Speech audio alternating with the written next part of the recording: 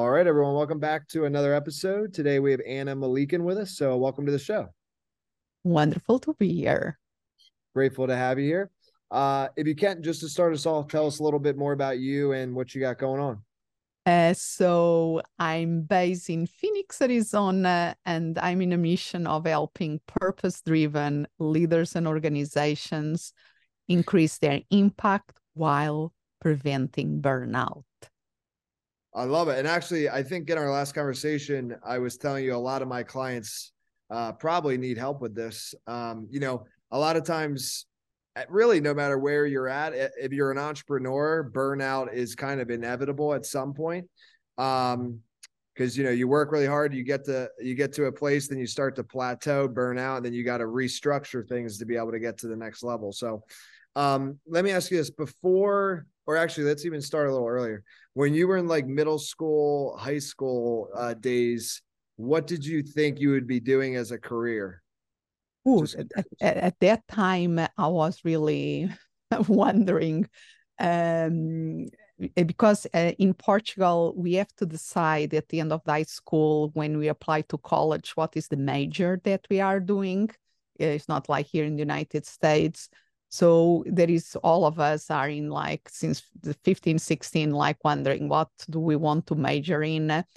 And I knew that was something with sciences because that is what I was good in school. But I was in between things like biology, computers, and psychology. That was what I decided eventually to go to. Oh, okay, gotcha. And then what was your first career like in, after in psychology. So psychology? I was a psychotherapist for many years. I was teaching in universities in Portugal and in Spain. So I was in the training world. I was doing speaking already, training and speaking at the time. So, but my world was psychology all the way around. That's so cool. All right, before we get into what you're doing now, I'd like to dive a little deeper into that because psychology is really interesting. I mean, I guess there's other things that do this too, but it's one of those studies where it's like you're studying yourself. It's Mm-hmm. like the brain studying the brain. So I Yes. don't know. That's why I think it's such an interesting thing. Um, so can you trace back, like, why do you think what drew you to that? Just like, was there any life events that you think made you more interested in that?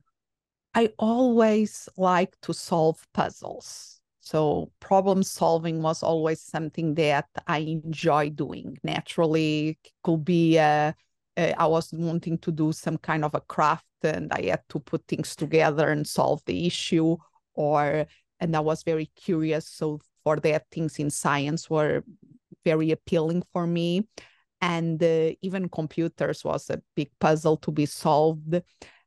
And can you find a bigger puzzle than human beings? So that is what attracted me to go to psychology because I thought I will never stop to be fascinating and there will never be an absolute solution for this puzzle. So that will keep me hooked and entertained for my life. I love it. That makes a lot of sense. Yeah, it's interesting. A lot of people will choose a career where they can like exit it, right? But I think me and you are similar in a sense where I've chosen something like podcasting is more for me a passion project. It's not my main thing, but I've chosen it because I realized it's something that when I'm 80, 90 years old, I could still do and still love doing.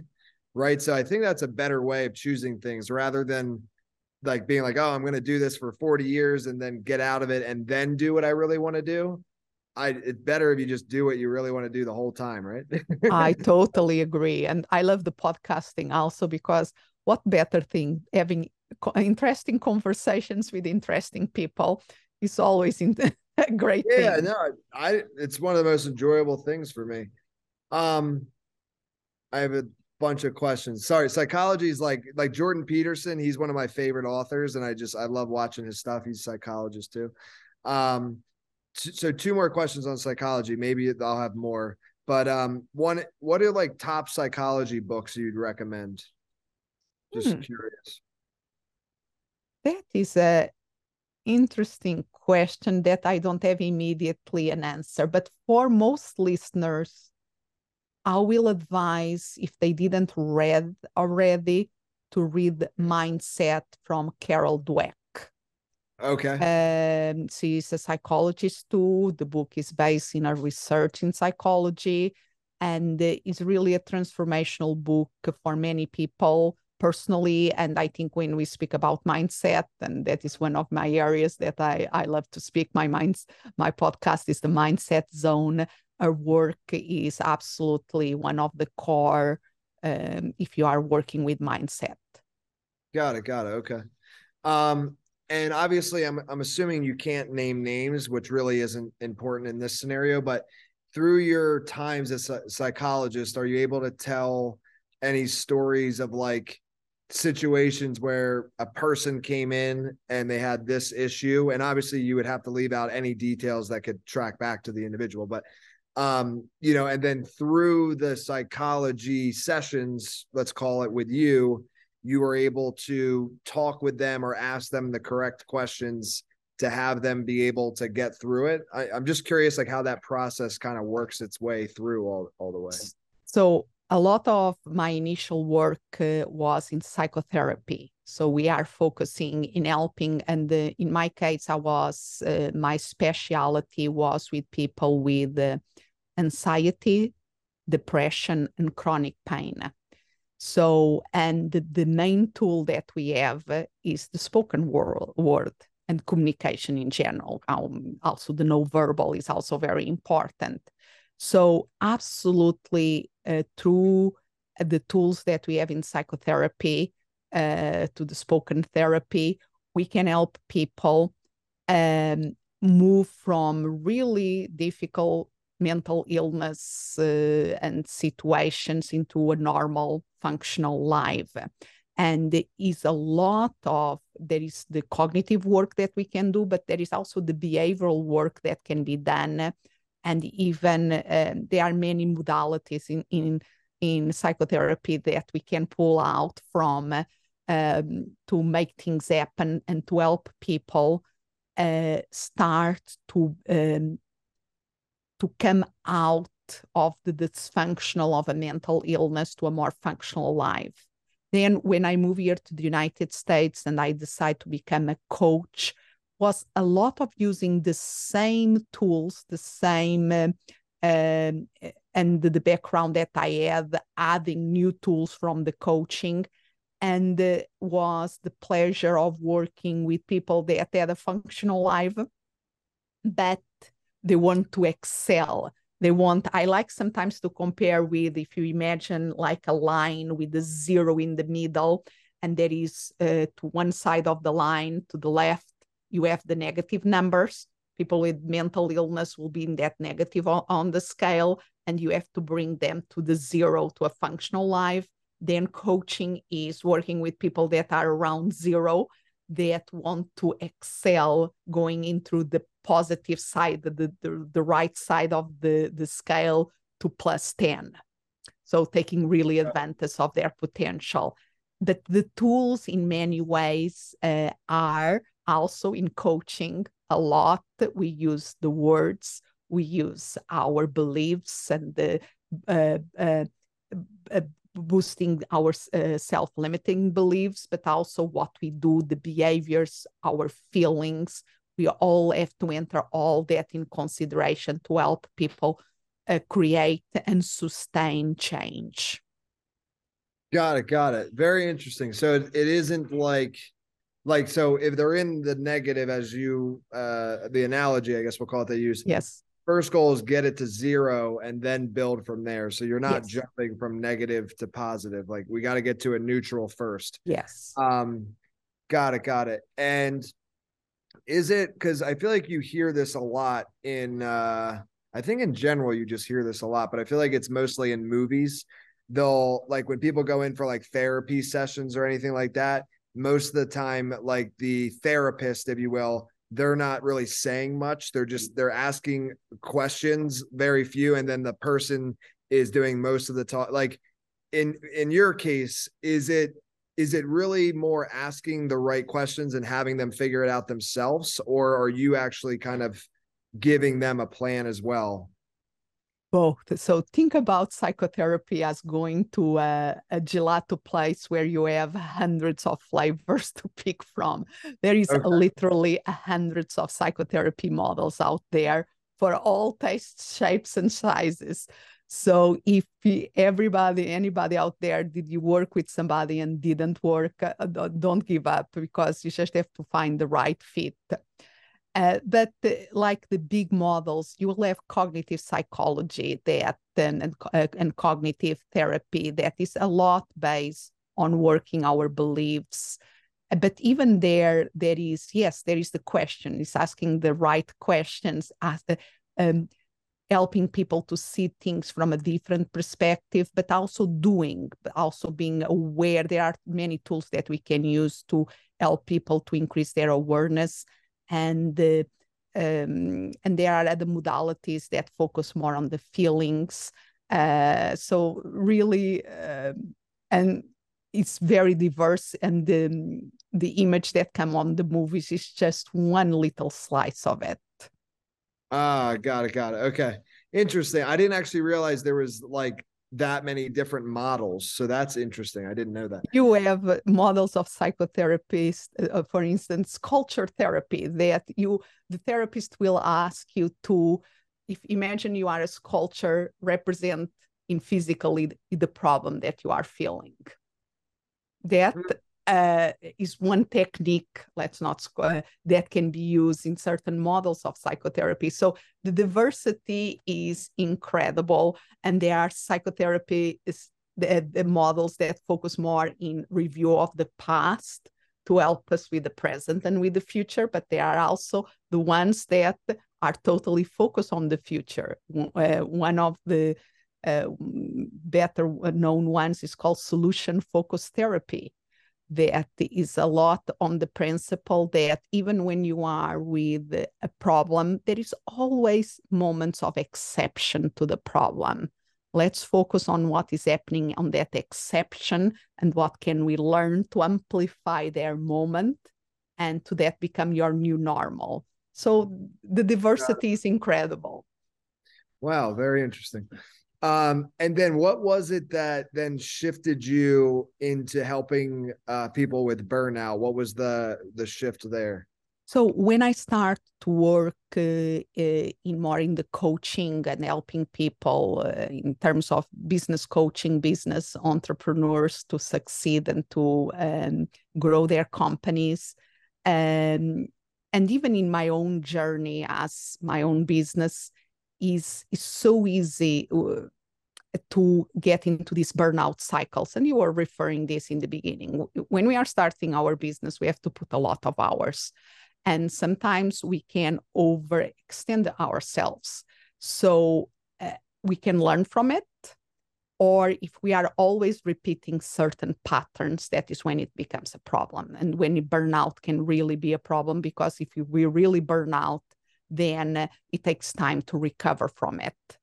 And what I realize is that we really have the tools that allow us to see where we are, and we can achieve much more in terms of impact, in terms of positive impact out there, if we learn how to be in a full engagement mode instead of relying on the pushing that leads to burnout.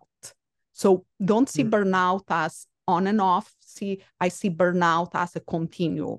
So you have like, again, a line, if you want to imagine a continue with the one extreme will be burnout, full burnout. People need to recover and they have to take out time to coming out of the ashes. But at the extreme, we have full engagement, the flow of high performance. So we are somewhere in this scale, and we want to avoid as much as possible to fall into full burnout, because literally it takes time to recover physically, emotionally when we have the full burnout.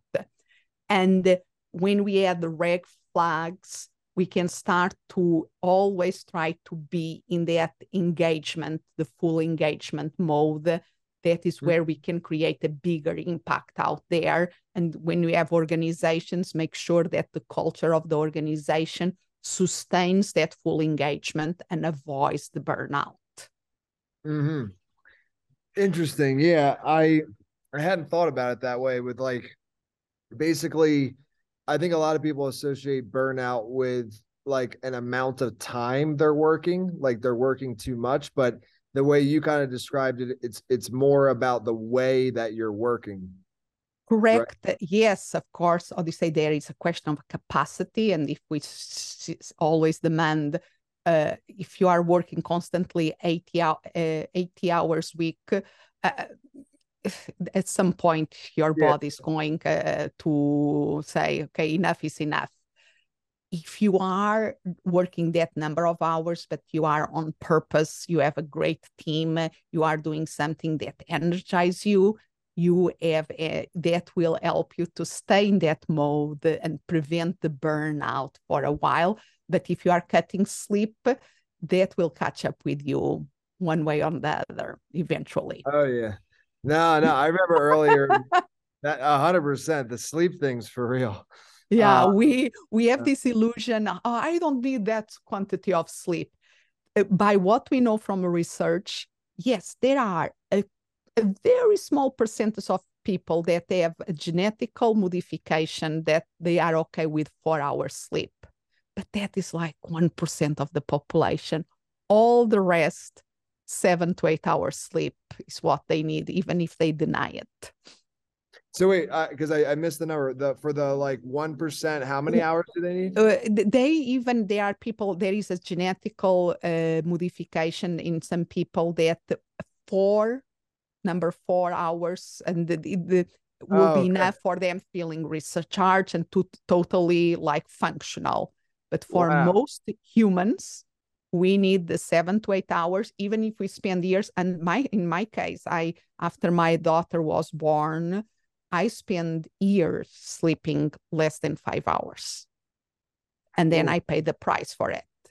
And I was functional. I ran a successful business while sleeping 5 hours from average at night.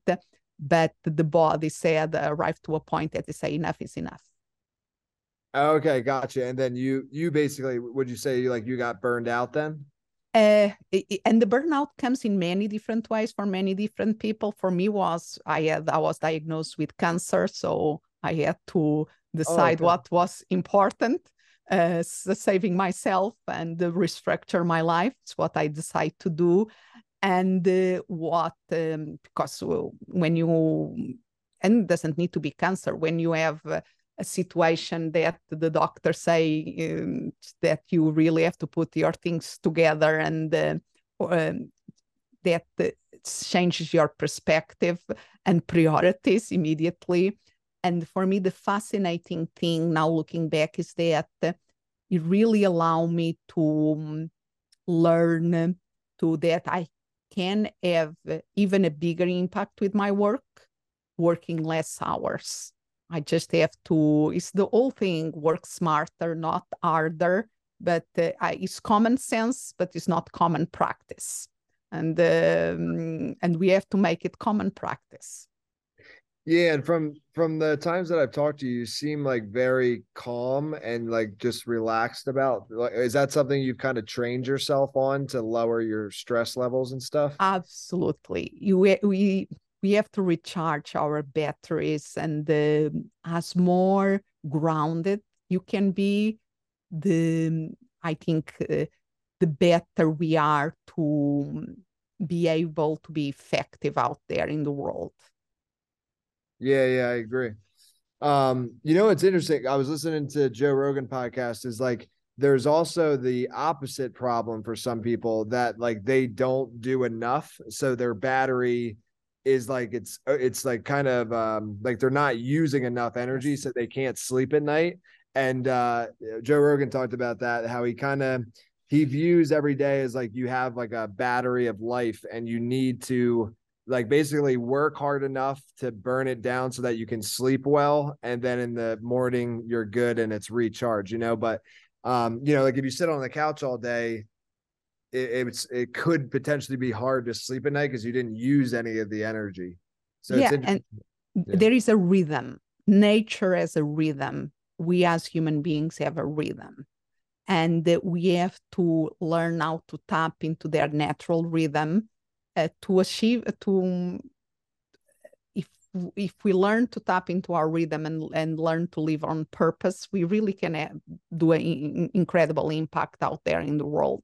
But if we are Yeah. not, like you're saying, if our life doesn't have that meaning of purpose, and people even from other reasons, they lose their jobs, COVID happens, and suddenly are uh, they are they saw everything that they want to see Netflix, and now what? Then Yeah. that creates a cycle that is not a very positive cycle, and you need something that gets you a sense of purpose. Mm-hmm. Yeah, I agree. There is like a harmony and like ebbs and flows. And it's not just relax or work. It's really both is needed. Actually, a guy I recently just had on the podcast, he helps people with retirement because he discovered that, a lot of people before they retire, they think in their mind like, oh, this is gonna be so easy. I'm gonna retire, set everything up, and I'm good. No more working. Life's easy. But then you have a whole other problem, like, what do I do with all this time? Like now I have all this time. I've left all my friends from work. I have no structure. It's a whole nother issue then. Absolutely. And I think they're gender wise, men has it a little bit more, at least I still remember my dad and my mom when they retired. My mom was, okay, no problem. She always finds something to do, and meaning in many of the things, helping others, helping the family. But my dad, he lost a lot of his social recognition, identity that he had in his profession, Mm. and was yes, he enjoyed the travel and all of that, but he lost a part of himself that he never really recovered when he retired. Huh. Yeah. I wonder if yeah, I think that's very common because, yeah, I mean, imagine if you're in a profession, in a corporate, let's just say it's corporate for like 30, 40 years. You're used to that same good morning, the recognition every day or 5 days a week. And then that just poof, one day is gone. It's really wild. And it shows, maybe you could speak to this. I'm curious. It shows how, like, we as humans, sometimes we think things will be like something and they are just completely not even close. You know what I mean? Like, you assume retirement would be easy and everything's good. And then when you get there, you're like a week into it, everything is nothing as you imagined. Like Yeah, that's so. yeah, maybe more than a week, but Yeah, and yeah, yeah. everything, Maybe a couple of months. Yeah, I don't. but Yeah, yeah, and everything depends, because if you hate your job, retirement can be heaven. yeah, yeah. I agree with that. Yeah. Mm-hmm. So, but it's a change. And even we know, interesting, going back to psychology, even positive changes create stress. You can be in love and want to live with a person, and you get married or you decide to live together. And it's a positive change, but that positive change creates stress. And how we deal with it is the question. So life always throws us challenges. Is how we deal with those challenges is always the question. Mm-hmm. Yeah, I agree. So how with you how long have you been helping people with burnout now? So if focus totally on like the main priority in my business is being now a couple of years. Okay. But I have done work on this in the human potential that I think uh, helping people increase their impact while preventing burnout is really helping people tap into their human potential. And that has been my life work, is one way or on another is all about tapping into the human potential. Mm. What would you, I guess, so I for helping people with burnout or helping people with their human potential, is there anything that you could provide for people, that are listening to the podcast that they could do, maybe like a self-assessment on how to Okay. improve? Okay, so I can give a framework and then a very practical methodology.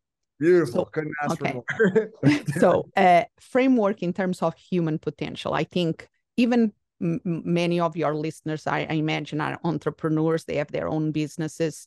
And since we are speaking about psychology, we can say that most business problems are personal problems in disguise. Let's be honest. We get stuck in certain patterns, and we have to do some self-development work to get out of that pattern. So we can recognize that individually there is a lot of potential that we have within us, that if we learn to get unstuck, we can release a lot of energy and possibilities that way. And that is usually as we see human potential at that individual level. But human beings are connecting beings. We live as social beings with others. And even in our business, we cannot have a business alone. We have to have other people, even if it's just the client to buy from us, or other people in our teams, or the world in general where we function. So if we take that power of connection from the networking, from the team, and we also consider that human potential, there is another source of is that the we part of human potential that we can tap into and achieve much more together that we can do alone. And then, so there is the individual, there is the team, let's see, the network. And then we are part of bigger systems. We are part of a culture, society, planet. And that is that systemic approach that is even another human potential that we can learn to tap into and to release its power. So think about the individual perspective, the group perspective, and then the systemic perspective. And yes, as individuals, we have more control over what we do in terms of releasing that individual potential, but let's not lose from our minds that there is other dimensions that we can leverage to take things to a bigger level. At the individual level, one of the things, even for people that they love personal development work and self-development work, is really easy to stay stuck and really easy to sometimes have a glimpse of something working and then stop working and see other people that are evolving more, and we feel, what is happening? Why is that happening? So I use a methodology that I call the PIE method. So P-I-E. Keep it simple. When I speak, I like to give the PIE method because they don't need to have a cheat sheet. They can memorize 3 letters, P-I-E. P is for pressing the pause button. We have to learn to press the pause button in our lives. Maybe you are familiar with that quote, between a stimulus and a response, there is a space. In their space is the power to choose our response. In our response lies our growth and our freedom. Totally, yeah. Yeah. The trouble is we have to be able to see the space between the stimulus and the response. Yeah. And because it's only when we manage almost to create a slow motion and see that space, because sometimes it's a trigger, that we are able to choose our response. So training ourselves to press the pause button, that allows us to see that space more often than not. It's like you have to see it like a muscle that you can exercise and become very good to ground yourself and see, oh, it's a trigger. Usually I do this, but maybe I can try this different thing. And in the beginning, it's more like, oh, I got triggered and I did that thing again and again and again. So it's thinking back and consider in that pause, what if I had the chance to redo that, or if that happens in the future, what can I do that is different? So start to rewire your brain. So pressing the pause is the essential skill to learn. And I will say that there are 3 types of pauses. There is like the macro pauses, that you are going to a retreat, you are working with a coach. You take a good amount of time to do that work of stopping, self-reflection, self-growth, wonderful. But then if you want to keep that momentum going, you really have to start to have scheduled pauses in your day. creating rituals in your day-to-day, where you're journaling, where you do meditation, whatever works for you to exercise that muscle, because only by doing that you are ready to do the micro pauses. That is that when the stimulus, the trigger happen, you are able to press the pause button to choose your response. It's self-leadership. Mm. So that is the P, pause, pressing the pause. Then the I is all about increasing your self-awareness. We can change a lot by increasing our self-awareness. And many of the personal development systems speak about this, of increasing the self-awareness. And many, if we look in the world of the mindset, they will say that the thoughts, changing the thoughts that you have, will changing the way you feel and what you do and the results you get. And there's a lot of truth on this, that the reality is a little bit more complex, because if it was enough to change our thought patterns, our beliefs, to change us forever, we could spend the day listening to TEDx or TED Talks, and we'll be totally transforming that aside. And the reality is a little bit more messy than that, because usually we have this tendency to see things in a linear way, thoughts, feelings, behaviors. But I like to ask people to think about them as a triangle. So if you imagine a triangle, it's a form with three sides that if it loses one side, ceases to exist, disappears. We need all these three dimensions. We need our thoughts, we need our feelings, and we need to do something, our behaviors, our actions. And for some people, it's easier to start to work on their thoughts. Wonderful, very powerful, but that will have a reflection in the feelings and in what we do. But some people, or in some circumstances, it's better to do something different. When you are really stuck, sometimes going for a walk in nature can be the best thing that you can do. That is doing something. I agree with that 100%. Dude, I actually posted something on, I was like, if you ever have a problem, go for a walk in nature and it'll solve itself. Now, obviously, that's not like necessarily true, but a lot of times what's in your head when you're trying to solve something at your desk, if you just walk in nature, literally the solution just comes to you. So sorry, go ahead. Absolutely. But that is the thing, even, and there are some people that are more neck up person. So the thinking is what they are more aware. Start there, but then ask how that influence my feelings and my behaviors. Other people, they have their feelings in the top of their skin, and they are very sensitive. So the feelings, they are more in sync with their feelings, and poets, creatives are very much like that, and that is beautiful. But let's see how that affects their thinking and beliefs and what they do in their day-to-day. And the people are more doing people. So start with whatever is easier for you, and then always increase your self-awareness on how one dimension affects the interplays with other dimension. And that is a very rich way of increasing your self-awareness in a very powerful way. So you have P for pressing the pause, I for increasing your self-awareness, and then the E is to embracing the experimentation mindset.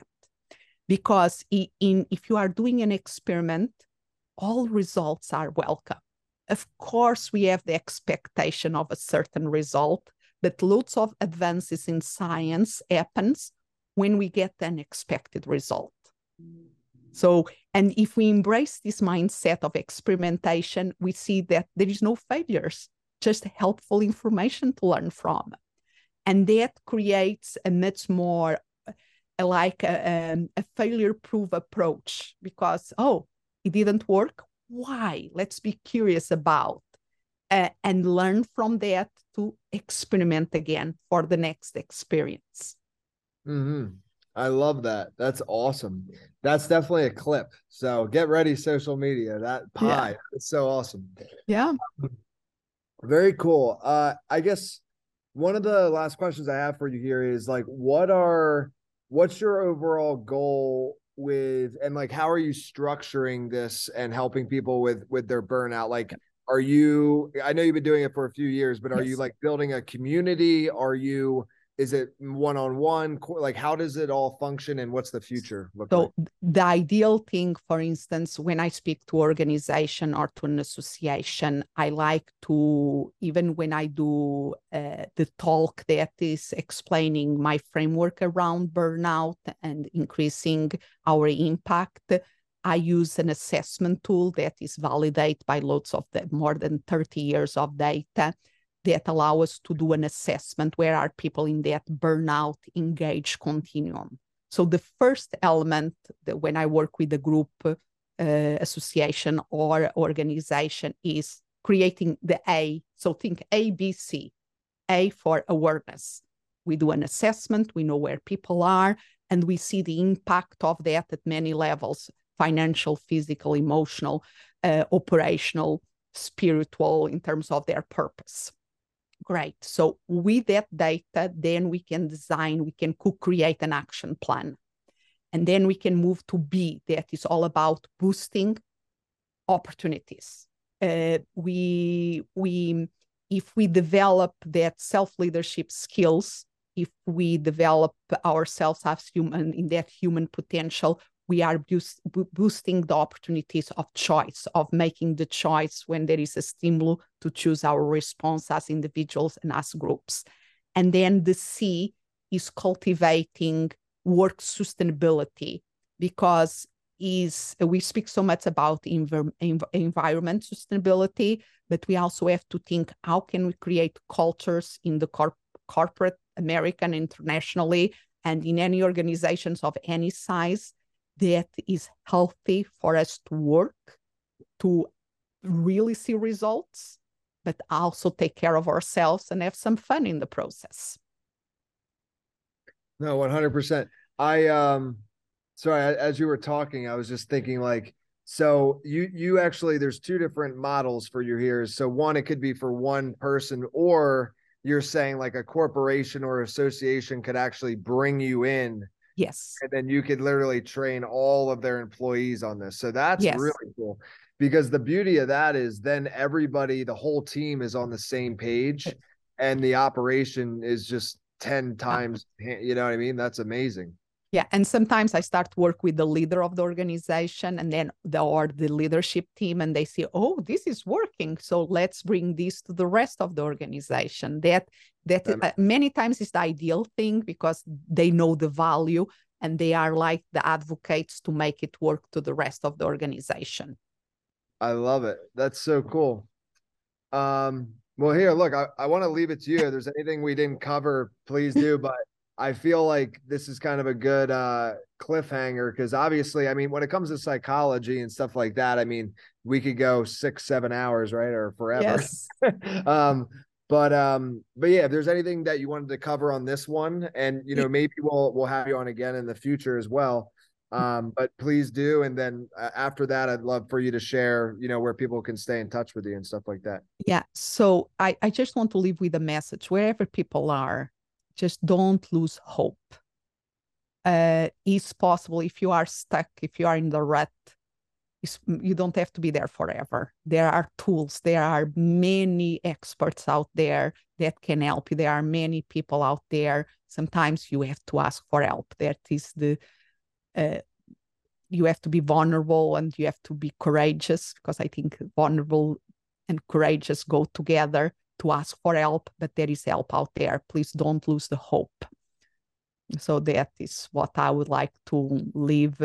And of course, people can, in terms of finding my work out there, the best way is my website, Melikian.com, my last name.com.